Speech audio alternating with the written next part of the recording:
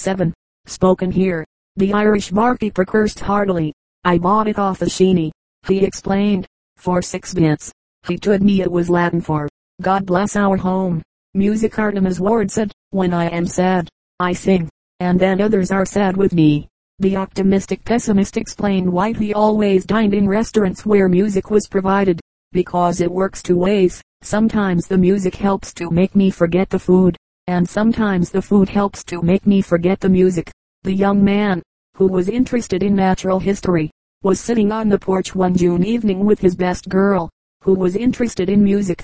The rhythmic shrilling of the insects pulsed on the air, and from the village church down the street came the sounds of choir practice. The young man gave his attention to the former, the girl to the latter, and presently she spoke eagerly. Oh, don't it sound grand? The young man nodded, and answered, yes, indeed, and it's interesting to think that they do it all with their hind legs. The boy violinist played at a private musical, rendering a difficult concerto, which contained some particularly long rests for the soloist. During one of these intervals, a kindly dowager leaned toward the performer, and whispered loudly, why don't you play something that you know, my boy? The apoplectic and grumpy old gentleman in the crowded restaurant was compelled to sit, much against his will, next to the orchestra. His stare at the leader as the jazz selection came to an end. The annoyed patron snorted, and then asked, would you be so kind as to play something by request? The leader bowed again and beamed. Certainly, he replied, anything you like, sir. Then, snapped the patron, please be good enough to play a game of checkers while I finish my meal. Neatness. The Japanese are remarkably tidy in the matter of floors. They even remove their shoes at the doorway. A Japanese student in New York was continually distressed by the dirty hallways of the building in which he lived. In the autumn, the janitor placed a notice at the entrance, which read, please wipe your feet. The Japanese wrote beneath in pencil, on going out. Neighbors. It was a late hour when the hostess at the reception requested the eminent Basso to sing. It is too late, madam, he protested. I should disturb your neighbors. Not at all, declared the lady, beaming. Besides, they poisoned our dog last week. Nurse. The older sister rebuked the younger when putting her to bed for being cross and ill-tempered throughout the day. After she had been neatly tucked in, the little one commented, it's temper when it's me and nerves when it's you. Nightmare. And you say you had the same nightmare every night? The doctor inquired. What is it? The suffering man answered, I dream that I'm married. The physician grunted perfunctorily. To whom? To my wife. The patient explained. That's what makes it a nightmare. The innkeeper was inclined to take advantage of a particular guest who did not scrutinize the bills rendered. When the clerk mentioned the fact that this guest had complained of a nightmare, the host brightened, and marked down an item of $10 charge for livery. Nomenclature. The young son of a mountaineer family in North Carolina had visited for the first time in the town 12 miles from home, and had eaten his midday meal there. Questioned on his return as to the repast, he described it with enthusiasm. Except in one particular, they done had something they called gravy, but yet looked like sop, and yet tasted like sop, and I believe in my soul 'twar sop. When his daughter returned from the girls' college, the farmer regarded her critically, and then demanded, ain't you a lot fatter than you was? Yes, Dad, the girl admitted. I weigh 140 pounds stripped for Jim. The father stared for a moment in horrified amazement, then shouted, who in thunder is Jim? On an occasion when a distinguished critic was to deliver a lecture on the poet Keats in a small town, the president of the local literary society was prevented by illness from introducing the speaker, and the mayor, who was more popular than learned, was asked to officiate. The amiable gentleman introduced the stranger with his accustomed eloquence, and concluded a few happy remarks of a general character with this observation, and now, my friends, we shall soon all know what I personally have often wondered, what are Keats. During the scarcity of labor, a new clerk, who knew nothing of the business, was taken on by a furniture house. His mistakes were so bad that the proprietor was compelled to watch him closely, and to fire him after the following episode. A lady customer asked to see some chiffoniers. The clerk led her to the display of bassinets, which was an unfortunate error since the lady was an old maid. She accepted his apology, however, and then remarked, where are your sideboards? The clerk blushed furiously, as he replied, why I shaved them off last week.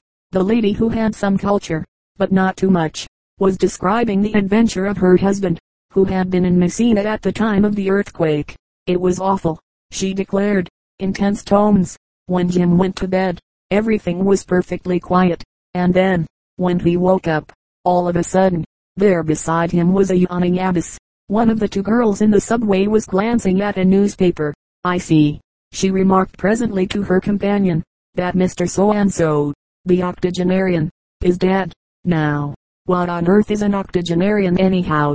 I'm sure I hadn't the faintest idea. The other girl replied, but they're an awful sickly lot. You never hear of one but he's dying. A story is told of an office seeker in Washington who asserted to an inquirer that he had never heard of Mark Twain. What? Never heard of Tom Sawyer? Nope. Never heard of him. Nor Huck Finn? Nope. Never heard of him neither. Nor Puddinghead Wilson? Oh, Lord, yes, the office seeker exclaimed. Why, I voted for him. And then he added sadly, and that's all the good it done me. The aged caretaker of the Episcopal Church confided to a crony that he was uncertain as to just what he was. I used to be the janitor, years ago. Then we had a parson who named me the sextant, and Dr. Smith, he called me a virgin, and our young man, he says I'm the sacrilege. Obstinacy. The old mountaineer and his wife arrived at a railway station, and for the first time in their lives beheld a train of cars, which was standing there. The husband looked the engine over very carefully, and shook his head. Well, what do you think of it, father? Asked the old lady. She'll never start, was the firm answer. She'll never start. The conductor waved. The bell rang. The locomotive puffed. The train moved slowly at first, then faster. It was disappearing in the distance when the wife inquired slyly, well, Pa, what do you think of it now? The old man shook his head more violently than before. She'll never stop, he asserted. She'll never stop. Oman the great pugilist was superstitious and fond of lobster. When the waiter served one with a claw missing, he protested. The waiter explained that this lobster had been worsted in a fight with another in the kitchen. The great pugilist pushed back his plate. Carry him off, he commanded, and bring me the winner. Optical illusion. The sergeant rebuked the private angrily. Jenkins, why hadn't you shaved this morning? Why, ain't I shaved? The private exclaimed, apparently greatly surprised. Mumber, you ain't, the sergeant snapped, and I want to know the reason why. Well, now, I guess it must be this way, Jenkins suggested. There was a dozen of us use in the same bit of looking glass, and I swan I must have shaved somebody else. Optimism. The day laborer was of a cheerful disposition that naturally inclined to seek out the good in every situation. He was a genuine optimist. Thus, after tramping the 3 miles from home to begin the day's work on the ditch, he discovered that he had been careless, and explained to a fellow laborer, I've gone and done it now. I left my lunch at home. Then, suddenly he beamed happily, as he added, and it's a good thing I did, for the matter of that, because I left my teeth at home, too. The optimist fell from the top story of a skyscraper. As he passed the 4th story, he was overheard muttering, so far, so good. Orientation. John B. Goff was fond of telling of a laird and his servant Sandy. The two were on their way home on horseback late at night, and both were much muddled by drink. At a ford where the bank was steep, the laird fell head first into the creek. He scrambled up, and shouted to his servant, hold on, Sandy. Something fell off. I heard it splash. Sandy climbed down from the saddle, and waded about blindly in the shallow water, with groping hands. At last, he seized on the laird.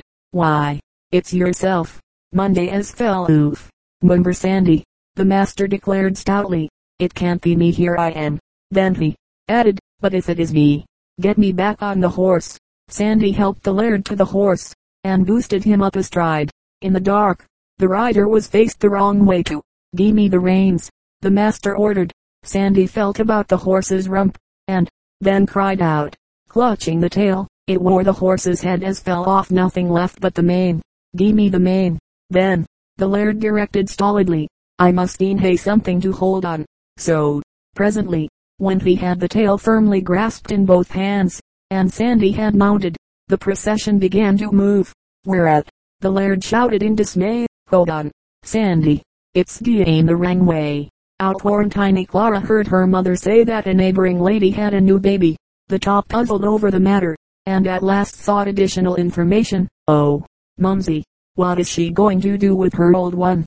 Paradox. The amiable old lady was overheard talking to herself as she left the church along with the crowd that had attended the services. If everybody else would only do as I do, and stay quietly in their seats till everyone else has gone out, there would not be such a crush at the doors. Two friends from Ireland on a tour occupied the same bedchamber in a country inn. During the night a fearful storm raged. John spoke of it in the morning while the two men were dressing. Did it rain? Dennis asked in surprise. Rain, John exclaimed. It was a deluge, and the lightning was blinding and the thunder was deafening. Sure, I never heard the like. For the love of heaven, Dennis cried out, why didn't yez waken me? Didn't yez know I never can sleep when it thunders? Pastoral Burdett quotes as follows a year's statistics of parochial work, as compiled by a young curate: preached 104 sermons, 18 mortuary discourses, solemnized 21 hymeneal ceremonies, delivered 17 lectures, of which 16 were on secular and all the rest on religious subjects, made 39 addresses, of which all but 27 were on matters most nearly touching the vital religious concerns of the church. Read aloud in church 156 chapters of the Bible, 149 of which were very long ones, made pastoral calls, 312, took tea on such occasions, 312 times, distributed 804 tracts, visited the sick several times, sat on the platform at temperance and other public meetings 47 times, had the headache Sabbath mornings, and so was compelled to appear in a condition of physical pain, nervous prostration and bodily distress that utterly unfit him for public preaching. 104 times, picnics attended, 10, dinners, 37, suffered from attacks of malignant dyspepsia, 37 times, read 748 hymns, instructed the choir in regard to the selection of tunes, 1 time, had severe cold, 104 times, sore throat, 104 times, malaria, 104 times, wrote 31 20 pages of sermons, declined invitations to tea, 1 time, started the tune in prayer meeting, 2 times, started the wrong tune, 2 times, sung hymns that nobody else knew, 2 times, received into church membership, 3, dismissed by letter, 49, expelled, 16, lost, strayed, or stolen, 137. Patriotism. The Scotchman returned to his native town, Peebles, after a first visit to London. He told the neighbors enthusiastically of his many wonderful experiences in the metropolis. There was, however, no weakening in his local loyalty, for at the end he cried out proudly, but, for real pleasure, Jimmy Peebles. There is no doubting the strong patriotism of the schoolboy who was the hero of this tale, although he may have been weak on history. During an examination in general history, he was asked, who was the first man? He answered proudly, even enthusiastically, without any hesitation, George Washington. First in war, first in peace, first in the hearts. But the teacher interrupted ruthlessly. Wrong. Adam was the first man. The boy sniffed disgustedly. Oh, he retorted, I didn't know you were talking about foreigners.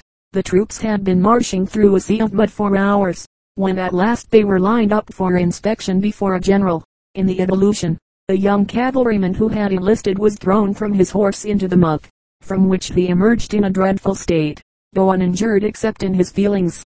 The general himself, who had witnessed the incident, rode up, and preserving his gravity with some effort inquired of the trooper if he had suffered any hurt from the fall. No, was the disgusted reply, but if I ever love a country again, you can kick me. Peace. The mourning widow caused a tender sentiment to be chiseled on the headstone of her husband's grave. The exact wording was as follows: Thou art at rest, until we meet again. Peacemaker. The father was telling at the table of a row between 2 men in which he had interfered. One had swung the shovel aloft, shouting, I'll knock your brains out. It was at this moment, the head of the family explained, that I stepped in between them. Little Johnny had been listening, round-eyed with excitement. Now, he burst forth, I guess he couldn't knock any brains out of you, could he? Huh? Pension. The usual details in administration of the pension laws are not amusing, but occasionally even here a bit of humor creeps in to relieve the tedium.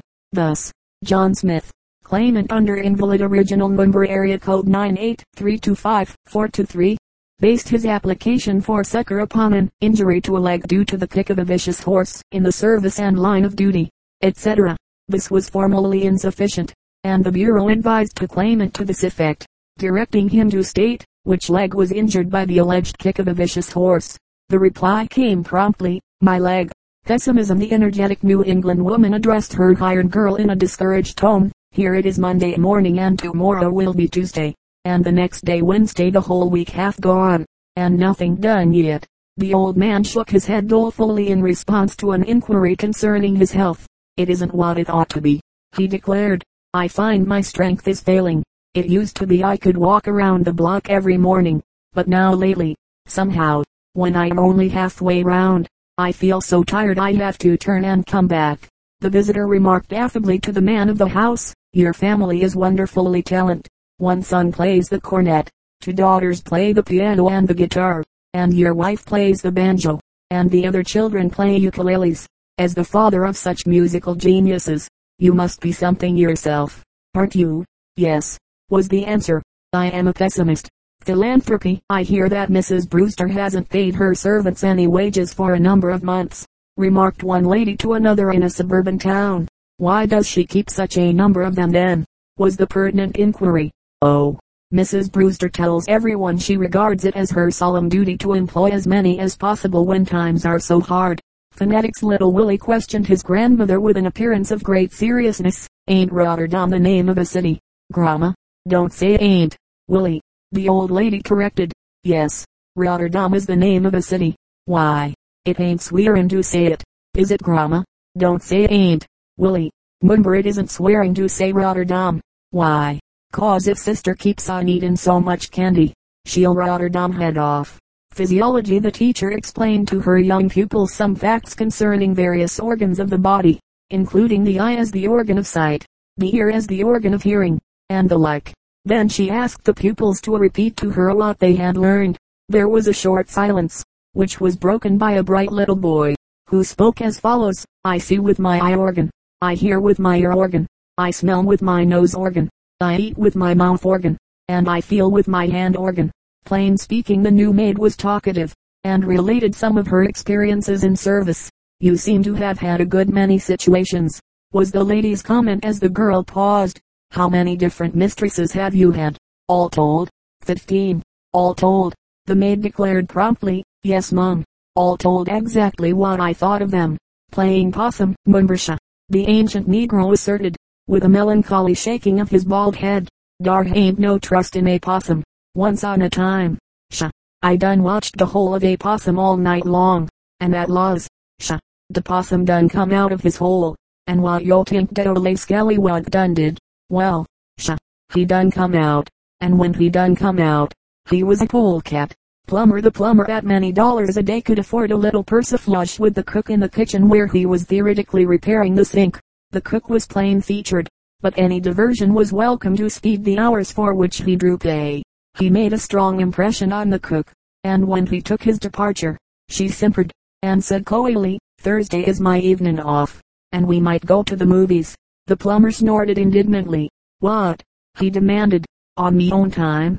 Poetry. The evil effects of decadent verse is unintentionally told in the following extract from a Hindu's letter to the authorities requesting aid in behalf of his invalid father, who leads sickly life, and is going from bad to perhaps, but not too well. For an extract from the petition calls on the government to look after my old father, who leads sickly life, and is going from bad to worse every day. Point of view. A couple from Boston spent a winter in Augusta, Georgia. During the period of their visit, they became fond of an old colored woman, and even invited her to visit their home at their expense. In due time after their return to Boston, the visitor was entertained. Every courtesy was extended to the old colored woman, and she even had her meals with the host and hostess. One day at dinner, the host remarked, with a certain smug satisfaction in his own democratic hospitality, I imagine that, during all the time you were a slave, your master never invited you to eat at his table. Mumbersha, Dad, he didn't, replied the old darky. My master was a gentleman. He never let no nigger set at table alongside o' him. The kindly old lady chanced to be present at the feeding of the lions in the zoo. Presently, she remarked to the keeper, isn't that a very small piece of meat to give to the lions? The man answered very respectfully, but firmly, it may seem like a very small piece of meat to you, Mum, but it seems like a big piece of meat to the lions, Mum. poker. Tommy Atkins and a doughboy sat in a poker game together somewhere in France. The Britisher held a full house, the American four of a kind. I raise you £2, quoth Tommy. The Yankee did not hesitate. I ain't exactly onto your currency curves, but I'll bump it up 4 tons. Politeness. The little girl in the car was a pest. She crossed the aisle to devote herself to a dignified fat man. To his great annoyance, she asked innumerable questions, and, incidentally, counted aloud his vest buttons to learn whether he was rich man, poor man, beggar man or thief. The mother regarded the child's efforts as highly entertaining. The fat man leaned forward and addressed the lady very courteously. Madam, what do you call this dear little child? Ethel, the beaming mother replied. Please call her then, the fat man requested. Johnny, who was to be the guest at a neighbor's for the noonday meal, was carefully admonished by his mother to remember his manners, and to speak in complimentary terms of the food served him. He heeded the instruction, and did the best he could under stress of embarrassment. After he had tasted the soup, he remarked as boldly as he could contrive, "This is pretty good soup, what there is of it." He was greatly disconcerted to observe that his remark caused a frown on the face of his hostess. He hastened to speak again in an effort to correct any bad impression from his previous speech, "And there's plenty of it such as it is." On Johnny's return from the birthday party, his mother expressed the hope that he had behaved politely at the luncheon table, and properly said, "Yes, if you please," and "Mumber, thank you," when anything was offered him. Johnny shook his head seriously. "I guess I didn't say, Mumber, thank you. I ate everything there was." The teacher used as an illustration of bad grammar, for correction by the class, the following sentence: "The horse and cows in the pasture." A manly little fellow raised his hand, and at the teacher's nod said, "Please, sir, ladies should come first." The man sitting in the streetcar addressed the woman standing before him. "You must excuse my not giving you my seat. I'm a member of the Sit Still Club." "Certainly, sir," the woman replied. "And please excuse my staring. I belong to the Stand and Stare Club." She proved it so well that the man at last sheepishly got to his feet. "I guess, man," he mumbled, "I'll resign from my club and join yours." Politics. The little boy interrupted his father's reading of the paper with a petition. "Please, Daddy, tell me the story about the 40 thieves." The father, aroused from his absorption in political news and comment on the campaign, regarded his son thoughtfully for a moment, and then shook his head. "Mumber," he answered decisively, "you must wait until you're a little older, my son. You're too young to understand politics." Population. Someone asked a darky from Richmond who was visiting in the north as to the population of the city. "I don't exactly know, was the reply, "but I'll opine 'bout 125,000. Countin' the whites." Postal. It is human nature to take an interest in the affairs of others.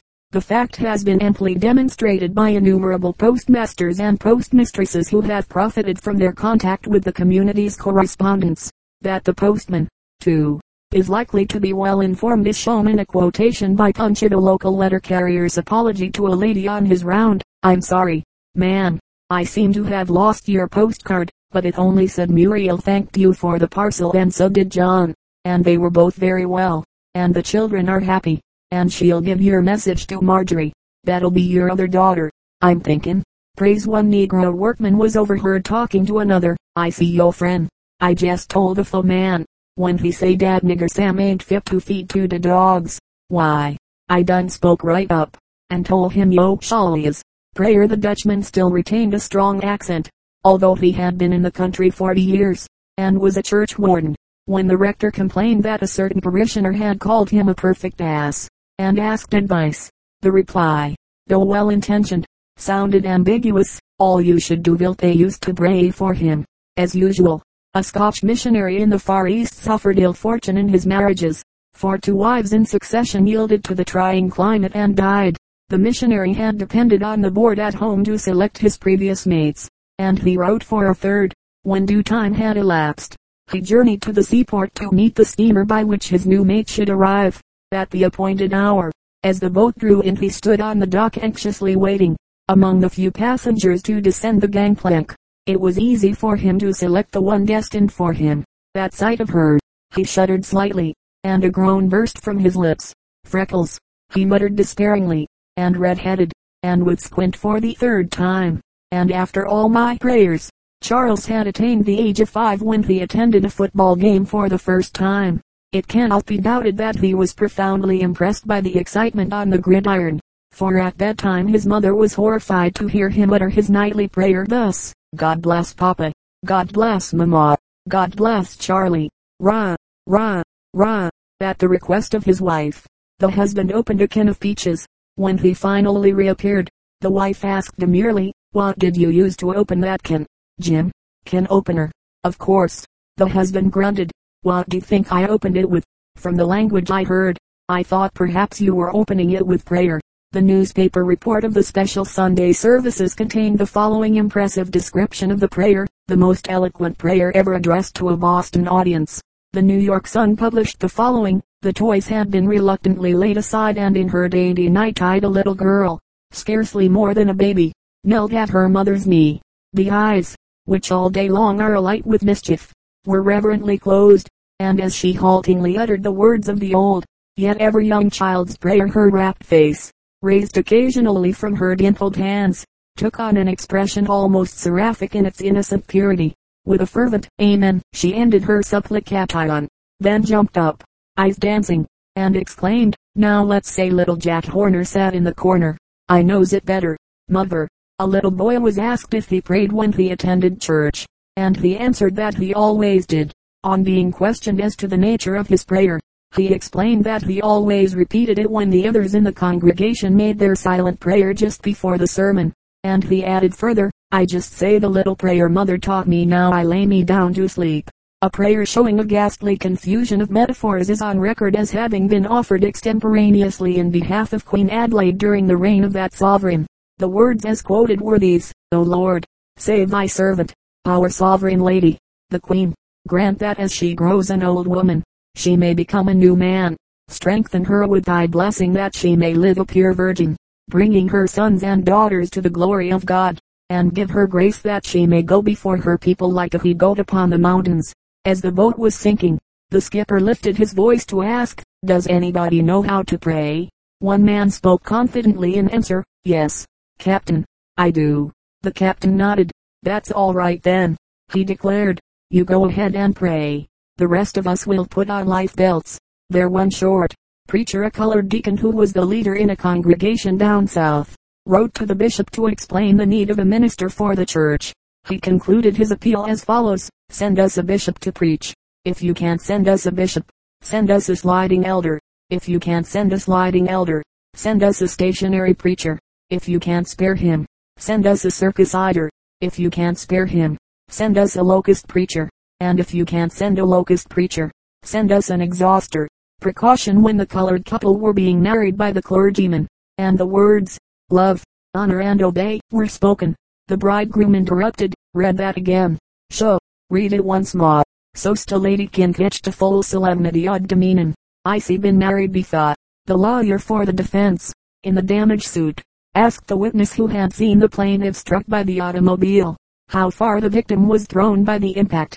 15 feet, 6¾ inches, was the instant response. "You seem to be very exact in your figures," exclaimed the lawyer sarcastically. "How does that happen? I guessed some fool lawyer would ask me." The witness answered, "And I measured the distance." Precocide, the playwright rushed up to the critic at the club.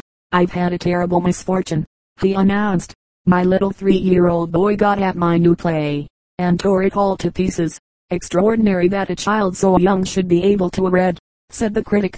Premature Psyche saw his friend Jakey in the smoking car when he entered, and sat down in the same seat. "How was that fire in your place last week, Jakey?" he inquired. Jakey started nervously. He whispered, "It be next week." Preparedness. The small boy was directed to soak his feet in salt water to toughen them. He considered the matter thoughtfully, and then remarked to himself, "It's pretty near time for me to get a lickin'. I guess I'd better sit in it."